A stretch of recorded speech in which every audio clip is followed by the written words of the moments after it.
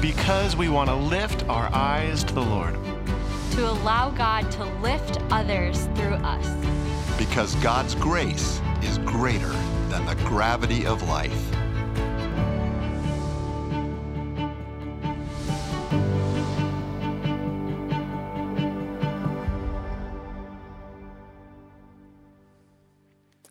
Good morning. It's great to be together here one more time, and I just want to say a special welcome to those of you who are brand new today, just walking in here, maybe guests for the families who are celebrating baptisms or just checking the church out or joining us online. You are walking into an unusual season in the life of our church. And even for those of you who have been around for the last several years, but were not present for our last major ministry and stewardship initiative we called Take Root, what you're experiencing today and all the way through the next couple of weeks may feel a little odd to you. And so I just want to say a little bit about the context. I think you deserve to be given the benefit of that larger picture. Christ Church is a cool place. It's a great community of people. It's a church that has been able to lift up all kinds of children and teenagers and adults over many, many years, not just here within our congregation, but all across the world through our mission outreach ministries. And the reason why we have been able to do this with such vitality and volume is because of three major factors. The first is unquestionably the inexplicable grace of God. I don't know why he chose to help the little congregation that formed up the road and then gathered here in the 60s. I don't know why he chose that congregation to sort of grow and reach and influence our region and world the way he has, but he did. He poured out a grace that we could not have manufactured for ourselves, and we never forget that grace. The second reason why I think we have something of the vitality that our church has right now is because of the amazing collection of people that God has brought to this place, who have stuck around, who've poured themselves out as volunteers and as leaders and as prayer people and caregivers to others in the most amazing way. And every single week, Tara Beth and I and other pastors on the staff just sort of watch in awe as this movement of God's grace through these dedicated people touches so many people.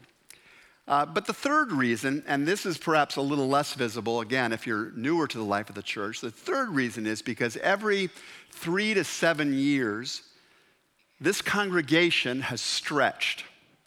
It has taken a leap of faith. It has grown its giving and its investment in the ministries of the church in a way that enabled us to start new programs or hire staff in critical areas or address facility needs or bring down our debt profile or just underwrite at a slightly higher level the core ministries and mission of the church that enables us to go forward. We would not be here.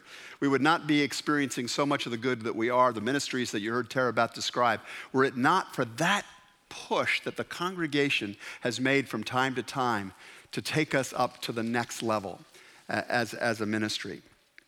So if you are a newcomer, relative or brand new, you've just walked into one of those defining moments.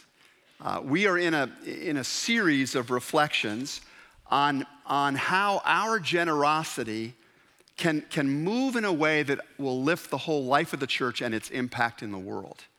I need to tell you that we do not talk about money very often here except in the introduction to the offering each week. We really don't. I think I've spoken twice in the last 5 years on the subject of stewardship. It just hasn't been a major focus. I may have failed you in that regard because now that we're having that conversation, for some of us it's like, oh, wow, we're talking really honestly about this stuff. But we are in a conversation like that. We have been for the last 2 weeks. We're going to do it today. We're going to continue it on for a couple more weeks to think together about what the Bible has to say about our faith and discipleship and how our stewardship of our resources is used by God in life-changing ways in the world and in our own lives, as I hope you'll sense before we leave today. Again, why do we do this? And this part's even for the old timers in the circle. One reason is because we believe that what we do with our resources to honor God's purposes is a major theme of the Bible and of the teaching of Jesus.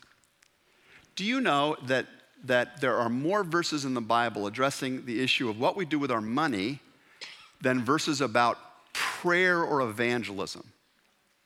There are lots more, by multiples, that deal with the subject of stewardship because God sees it, and I'll say more about that. God sees this as such a beautiful area of life. So I think I'd probably be failing you as a pastor if I did not, and our whole staff did not, call all of us to think about this stuff from time to time. The other reason why we're having this conversation is because we really need your help. I know you can often walk into a place like this and you think, wow, this is a great show they're putting on. There must be a few really rich people covering all this for us. No, we're a community, and we just, what each of us does at different levels, it all comes together in this powerful way to make possible what this ministry does. We want to see even more people come into a life-changing relationship with Jesus. We have a vision for helping lift 10,000 people in these coming days towards their God-given potential in the communities and the families round about us in our region and across the world. We even have a strategy for how we're going to go about doing those things. Our leaders have prayed long and hard about this and about some specific things that we're seeking to do in these next couple of years to strengthen the base capacity that we have to minister to people in a life-changing way. And as Tara Beth mentioned, if you haven't yet gone to lifttogether.us or read your way through one of those Lift booklets we've been given, please do that. Please read through those materials. There's an FAQ actually on the website, lifttogether.us, that will answer a lot of questions people may have about what it is we're seeking to do and why. We also know, let me just say this really clear, we know we're facing economic headwinds. We know we're facing cultural headwinds, just even trying to be the church in our time. But we are going to go forward by faith, and I want to invite you to do that with us, every one of you to do that with us as we step faithfully towards God's purposes. So just to quickly recap and set the stage, in our first week, I reflected with you about following where God leads. We introduced the idea of these 5 fingers of faith, and I said the first one is to make the decision, I will follow where God leads me. And I encouraged you in that first week to start praying that God would reveal to you personally what part he wanted you to play in the Lift initiative, what specific role he wanted you to play. And we're going to be inviting you on February the 12th and the whole church to offer a commitment card that declares what you hope to do over the next 2 years to be part of funding the entire enchilada of what we do as a church. And that's what the Lift initiative is about. It's about an entire program, everything we regularly do and a few special projects. So let me underline, I'm going to say this really loud and clear, I have no power to tell you what you should do. I don't have the right to do that. I don't know your life story. I don't know what you're dealing with. I don't know where you are in your faith journey. But God does. God sees your past, your present, your future. And so all I'm asking you to do is pray. God, you show me. You show me how you would like me to be part of this. And then follow where he leads. Just follow it. He's going to take you someplace good. Last week, Tara Beth talked about the importance of trusting. It's the second finger of faith. You can't really take a leap of faith if you don't trust that God is going to take care of you. He's going to provide for you. And she invited us to trust in God's provision and to trust him with the things that he's entrusted to us.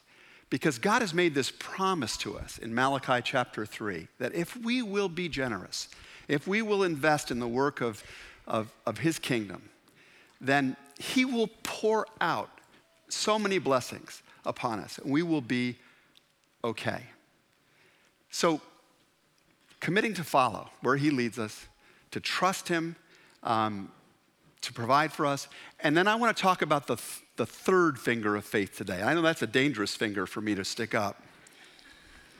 But actually, that's kind of a good parallel, because there's this part of all of us, I think, that when we talk about, this is the zone where we're tempted to give the middle finger to God or to the preacher, because Jesus in this place of life is saying, I want you to prioritize me.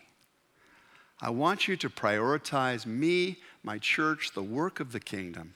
I'm asking you to think about how your resources are being used, and to open yourself to the possibility that you might want to rearrange some of that in order to be part of what I am doing in the world.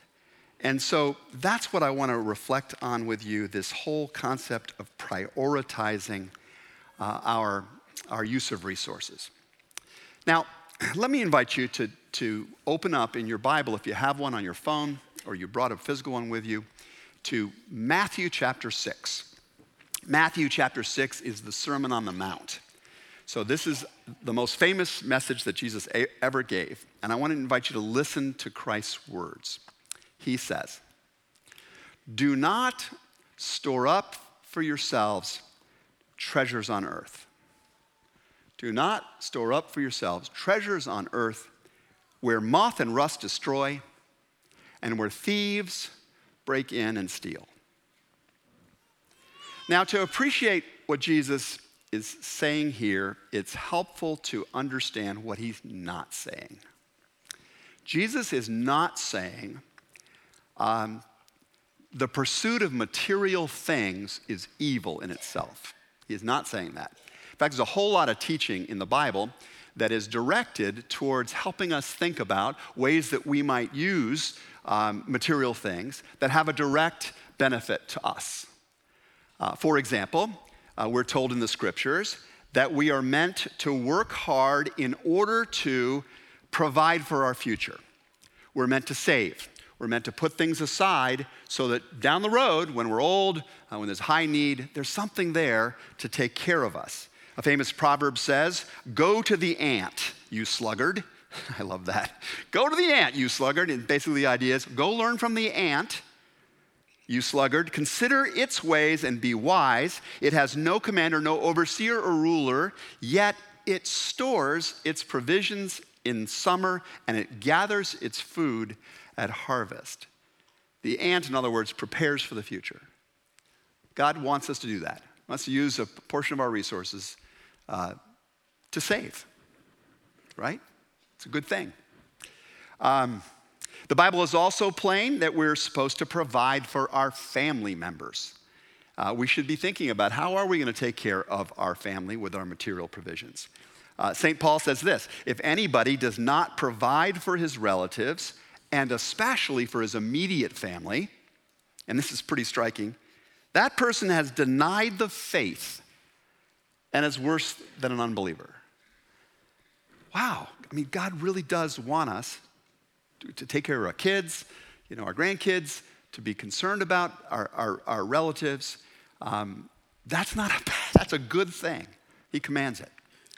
And then thirdly, we're also called to enjoy the fruits of life. When our kids were growing up, we had these little cups on the bureau. One was a save cup, another one was a spend cup, because we wanted them, as the resources came in, we wanted them to be able to enjoy the good things of life.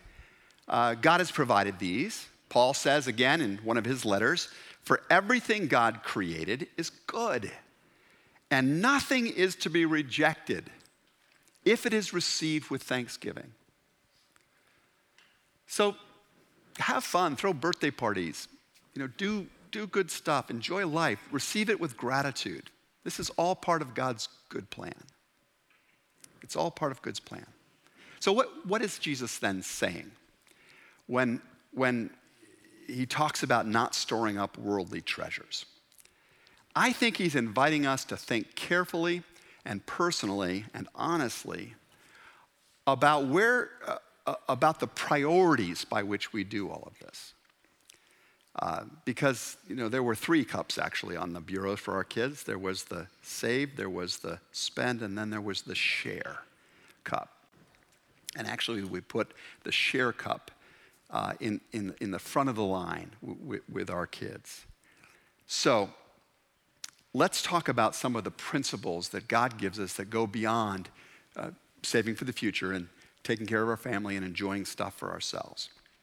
First, one of the big themes of the Bible is we are not to put our pride or our hope in our wealth, but in God.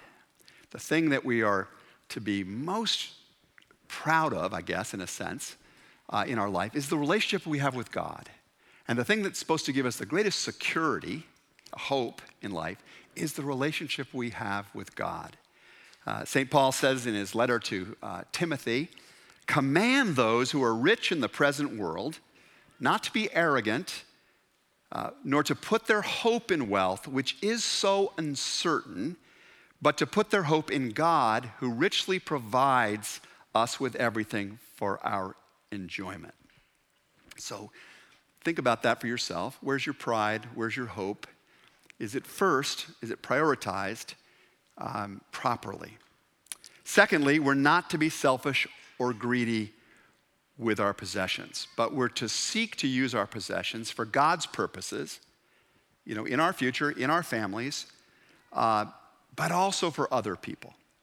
A huge theme in the New Testament, which is why Jesus says, do not store up treasure for yourselves, not only for yourselves. And then Jesus goes on to give a couple of reasons why it's not a good idea to just store up earthly treasures for yourselves. And the first reason is that because the stuff that we tend to hoard in this life is painfully losable. It's painfully losable. And Jesus illustrates that. He says, clothing, the moths can take that from you. And most other material objects in your life, rust can easily take that from you. And it's interesting that the Greek word for rust that is translated there in ancient times actually meant a couple of things. It meant oxidation, the traditional sense of rust, things breaking down, like our stuff always does, breaks down over time. It meant mildew, and it meant chewing rats. Right, we just hired Terminex at our house. We got this problem. Your stuff can be subject to these things. Even the stuff that's not as subject to that kind of decay is always at risk, says Jesus, at the hands of thieves. Inflation can come in and steal it from you. A decline in the stock market can take it from you. Jesus, when he said that, he talked about thieves that break in and steal. The literal Greek term that's used there means dig through. And in ancient times, houses were made of mud brick and often the roofs of thatching. And a determined thief could cut through the mud brick and could break down through the thatching and steal your stuff. Jesus says, remember that no human treasure is unassailable. Hashtag Bitcoin, right? It's not. We thought that was unassailable. I think of the owner of a home that I visited when Amy and I lived in San Diego. We lived in a community called Rancho Santa Fe, which was an unusually affluent community. And we visited this house once that was like a miniature Versailles. It was just a palatial estate. And it was owned by a guy that was one of the underwriters for Lloyd's of London, that major financial outfit. And this is 1991. And the artwork in that house, in $91, was worth, we were told, north of $26 million. Just the artwork in the house, north of $26 million. I remember needing to use the restroom, and I went in. The bathroom was an art gallery. So I just had to look. What did the closet look like? I opened up the closet door in the bathroom, oil paintings on the walls of the closet. This guy was like the man in the parable Jesus tells who the stuff just coming to, and he just kept building bigger and bigger barns to store all of this stuff, right? He just kept acquiring more and more. And then one day, Lloyd's of London collapsed, and he lost it all. He would probably never have occurred to him that could happen. And yet, just like it didn't occur to the guy in the parable when that with all these big barns that he might lose his life in a moment. And then what had his life really stood for? So Jesus is saying, just remember that the stuff in this world is really quite losable. But the second reason to not store up earthly treasures is because the stuff that God offers us can't be lost. It cannot be lost. When I was 18, and some of you are very conversant with my story, but we suddenly lost everything. Lived in this massive home, fire. Had this beautiful family, divorce, suicide. All this stuff just went. And for me, it provoked a really significant shift in which I began to look for stuff I can't lose. I began to look for relationships and for investments with my energies that would yield stuff that was imperishable. And I think this is ultimately what Jesus is trying to say to us here. Jesus says, but store up for yourselves treasures in heaven, where moth and rust do not destroy, where thieves do not break in and steal. And the idea here is that whatever you invest for the sake of Christ, his church, his kingdom, whatever you do there is not going to be lost. In fact, I think it was Jim Elliot, a very famous missionary of an earlier generation, who said, "He is no fool who gives up what he cannot keep." Ever seen a U-Haul behind a hearse? Who gives up what he cannot keep to gain what he can never lose. Now, let me just be really clear, because I'm going to take a little sidebar here. This does not apply to the salvation of your soul. Your generosity, your giving patterns cannot save your soul, or I can't save my soul that way.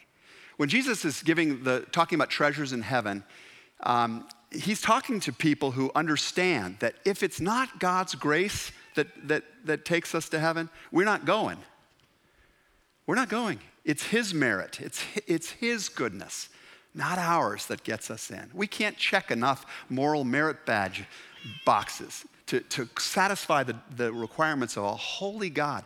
But Jesus has done this for us on the cross. He's given his life. He's poured out everything for us.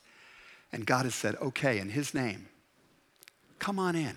Put your trust in him. Come on in.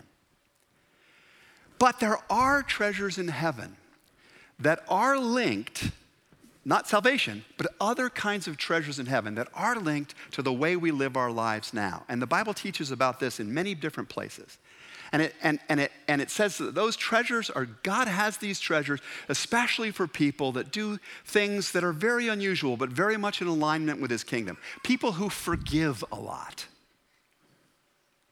can expect treasures in heaven. People who sacrifice and suffer for the sake of righteousness, for the sake of good, can expect treasures in heaven. People who are generous in their commitment to lifting up other people can expect treasures in heaven. It's been my experience that we don't have to wait for heaven to get those treasures. In fact, one of the most important things to know about the whole concept of eternity in Jesus' teaching is that it's a state of being that you would want to go on forever that begins now. You enter into eternal life now. And one of the incredible things I've just observed over the years, and you can check this against your own experience, is the quality of life change that happens when someone becomes an even more committed disciple and steward. I've just seen the people in my life, and you'll meet a couple that I'm close to in a video at the end of this message today. There's just a deeper peace of mind that comes when you're no longer clutching stuff in the same way. There's a deeper peace of mind. There's also a greater joy that comes from investing in relational influence above all else, because that never gets taken away from you. And there's just so much health that comes from the relationships of life. At the end of the day, when we're lying in the hospital bed, right, and we have nothing left anymore, and they're feeding us and they're diapering us, it's the relationships of our life that will be the wealth. It'll be the people that are loving us and that they are holding our hands, right? And the people that get that early and invest that direction mainly, they're just richer people in a very real sense. I see so many people who have made this move to be these committed disciples and stewards, and they have the sublime satisfaction of knowing they are making a difference in this world. They know their lives are being used for good. And then there's the enjoyment they feel from the gratitude that comes their way from other people who are just so appreciative of their generosity and their witness. You can probably think of others, but people that prioritize the church, the kingdom, they're not losing out. They're actually gaining some treasure in their life, even now.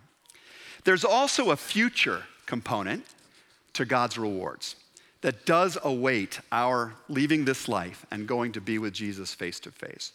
And the Bible, uses all kinds of metaphorical descriptions of that in the book of Revelation, which I will not go into in this particular message today, but I'll simply say to you that as much of a mystery as some of that treasure is, the Bible makes really clear that when we receive such rewards one day, we will regard it as treasure.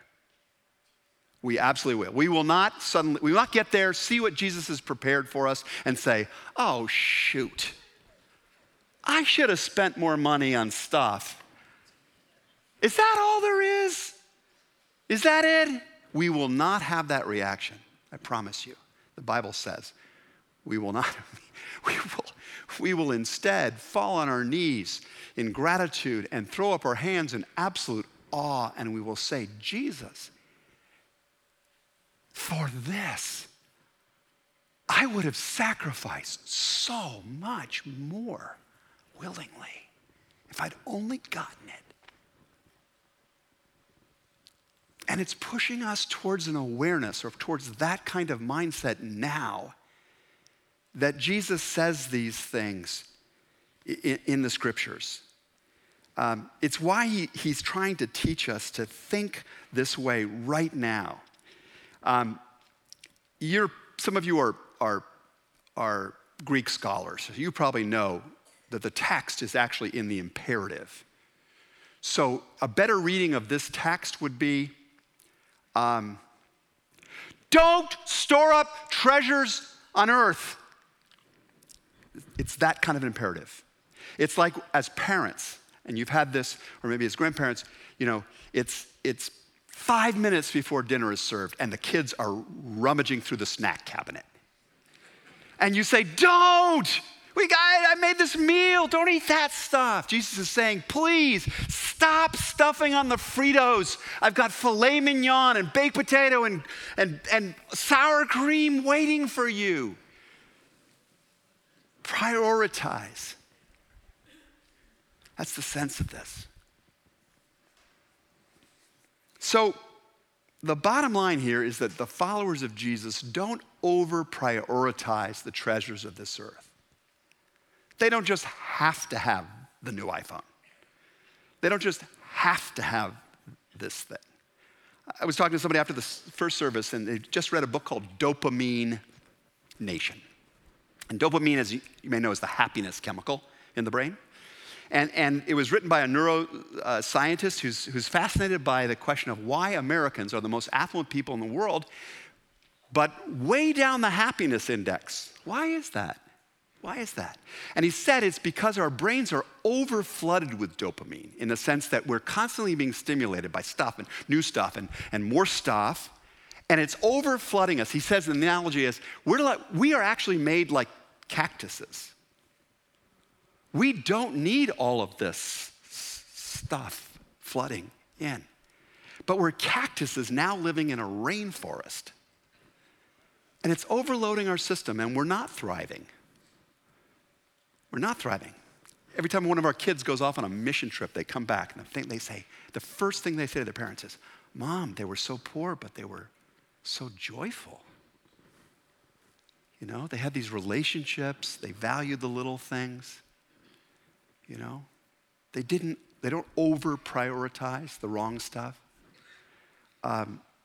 So as followers of Jesus, we want to be like that. We don't over-prioritize the earthly treasures because we're looking higher.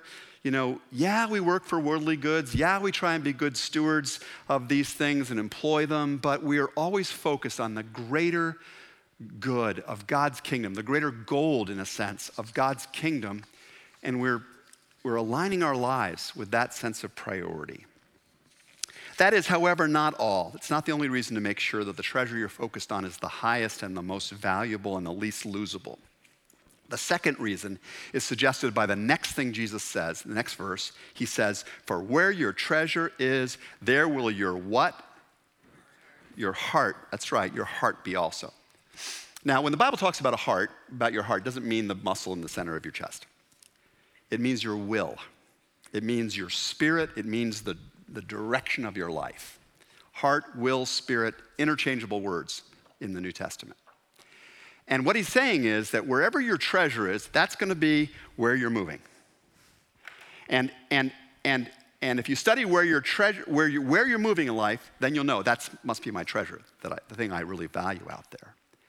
So he then shifts his teaching in this lesson because it's really important to note that before he says this, he's been using, when he says you in the other text, he's talking in the plural. He's talking to the whole crowd. He's saying y'all. Y'all hear this. Then when he says, for where your treasure is, there your heart will be also, he shifts to the first person singular. He's talking to you and to me individually. He knows something about us that we actually know about us too, if we're really honest with ourselves. And that is, our heart is evidenced by what we consider treasure. See what somebody treasures, prioritizing, and you'll know the real direction of their life. You know, take a survey of my credit card statements, of my checkbook ledger. You'll learn a lot about what matters in the Meyer household, where we are really moving. Watch the pursuits that people spend their time on, and that tells you something about what they really treasure as well. Our heart, however, is not only evidenced by what we consider treasure, our heart is actually influenced by what we consider treasure. Whatever we set as our prize and then prioritize sets the course of our heart. It leads it to development or to decay. How many of you ever heard the name John Calvin? Yeah, for those who don't, it's okay. He was a 16th century theologian and pastor, and he said this: if honor, and in those days that meant the praise of other people, if honor, the praise of other people, is rated the highest good in your life, then ambition will take over your person eventually. You will be trying to get more and more likes, more and more followers. That will become your passion. If money is the ultimate object, then greed will take over the kingdom, he says. If it's pleasure, then people will certainly, over time, if that's the big thing, they will degenerate into a sheer self-indulgence and not even realize how far into self-indulgence they've gone, until maybe they go on that mission trip and talk to the kid in Mexico. Conversely, if personal integrity, he says, if loving impact, if the glory of God is the prize for you, if that's what you treasure, God's gonna smile. I'm gonna help lift other people up. I'm gonna really live intentionally. If that is your treasure, that's your focus, then that's gonna condition your heart in a whole different way. And one of the biggest reasons why we have to occasionally do these like series and think about this is because when you do start putting more of your treasure out there and giving it to God's purposes, it develops your heart in such a beautiful way. I don't know how many of you remember the story I told some years ago about the scoundrel that fell in love with a beautiful, virtuous woman. I mean, this woman was just a remarkable person. And even the scoundrel couldn't help but recognize that. And he realizes, man, I got a problem. There's no chance that that person is going to ever want to be with a guy like me. And that just really depressed him. So he came up with a plan. And he manufactured this like perfect mask, like something out of Mission Impossible, right? That was a perfect face-fitting mask, and it was the mask of a saint. And then he approaches the woman, and he starts interacting with her. And she takes notice, and she begins to be interested in him, and he keeps going in this way. And he says the kind of things he believes that she'd be interested in, and talks about the virtuous impulses in his life, and starts doing little good deeds and so forth, and being more generous, and it works. She falls for him. And the day comes when he asks her to marry him, and she says yes. And they're in this room, and he's on the bended knee, and she's given this response when the door explodes open. And in come a whole group of the other suitors, the other guys that had wanted her hand in marriage, and they're just so sick and angry at this incredible deception that this guy has perpetrated, and they knock the scoundrel down, and they rip off his mask from his face, and everybody gasps. Because there, on the ground, is a man with the actual face of a saint. He has become the good, the beauty that he'd set his focus on. I think Jesus is just asking, where are you focused? I want to lift you to your God-given potential, Jesus is saying. So focus on the things of heaven, on love and faith and compassion. And I'm not asking you to do anything I haven't done or will not do for you. Remember those hands stretched out on the cross. The Apostle Paul says, set your hearts on things above, not on earthly things. He says elsewhere, whatever is noble or noteworthy or pure, whatever is lovely and admirable, whatever is excellent or praiseworthy, think about those things, and the God of peace will be with you. When I was a new Christian, I learned this song that stuck with me. Maybe some of you heard it. And it said, turn your eyes upon Jesus. Look full in his wonderful face. And the things of this earth will grow strangely dim by the light of his glory and grace. So here's the truth, and then I'm going to let you go. You and I are living in the midst 24/7 of the greatest materialism machine ever assembled in human history. Does anybody doubt that? It is constantly churning and trying to make us, to form our heart into something not pretty, not good. Jesus has a word for that machine. And the word is mammon. You can't serve God and the machine, mammon. And he personalizes the power of the machine with this word mammon. It's a spiritual force, said Jesus. It's bent on one thing, owning you. It's going to master you. They even call it MasterCard, right? It's at least honest.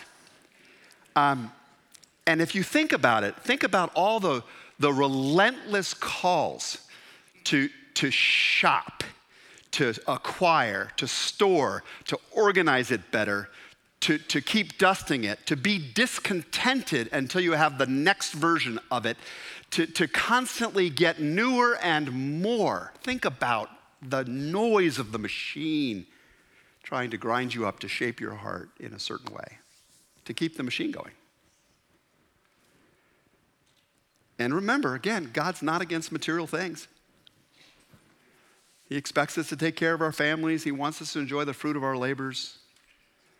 But he also wants to see us lifted up. He also wants to see us have a heart like his. He also wants to see us lifting up other people spiritually and materially. And guess what? He's chosen the church to be those hands.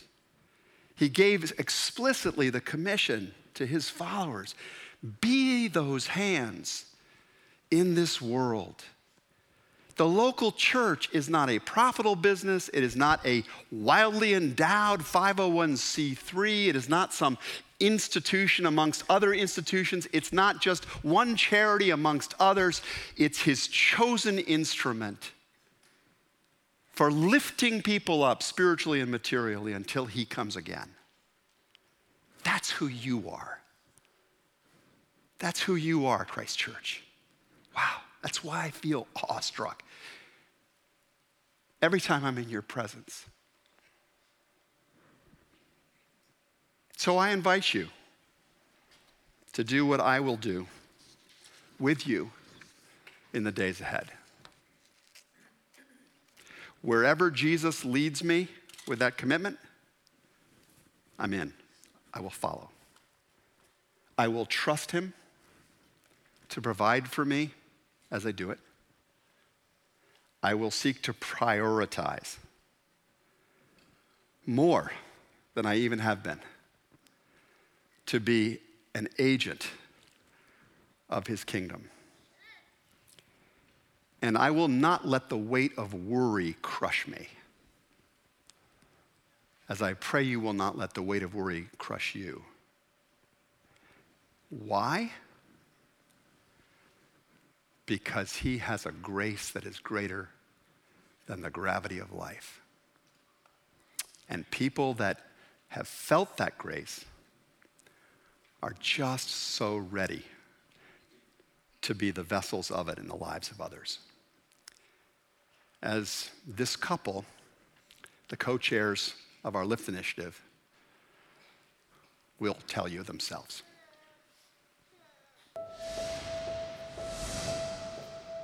My name's Mary Warren, and I have been attending Christ Church since the mid-1980s. And I'm Victor Warren, and I've been attending Christ Church since the summer of 1969.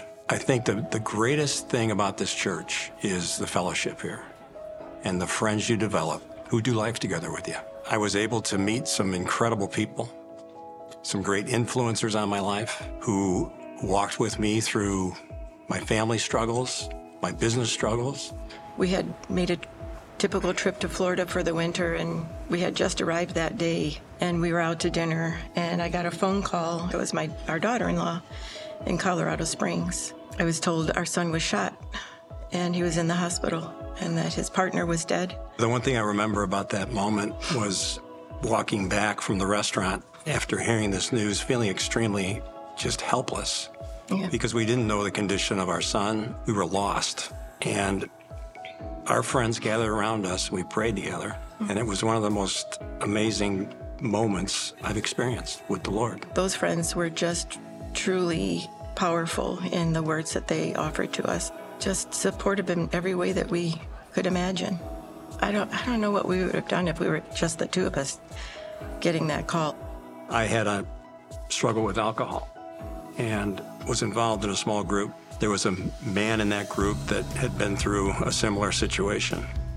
And with the help of this group of men, they gave me the courage to face my issues and come to grips with it. As I think about the support we've received from our friends, it motivates me to want to pour myself out a little more purposefully to others. I don't think human nature necessarily begins with generosity. And there is a transformation that takes place as you're obedient. Like many that I've talked to, I now give with a much more joyful heart than I did when I first started giving. I understand the impact that it has. I understand the needs that need to be met, the resources that need to be provided so that we can continue the good work at this beautiful church. It never occurred to me that there's something beyond the tithing, that there's a second part to this obligation of stewardship of what we've been given, the gifts we've been given. It goes beyond the tithing, and it's a reach, and it's having faith and understanding that blessings come from that faith. My great hope of the LIFT initiative is to continue to expand our impact in local missions. I want to see our culture get even more invitational. Grace is greater than gravity. We can lift more people up in our communities. That's what excites me about LIFT.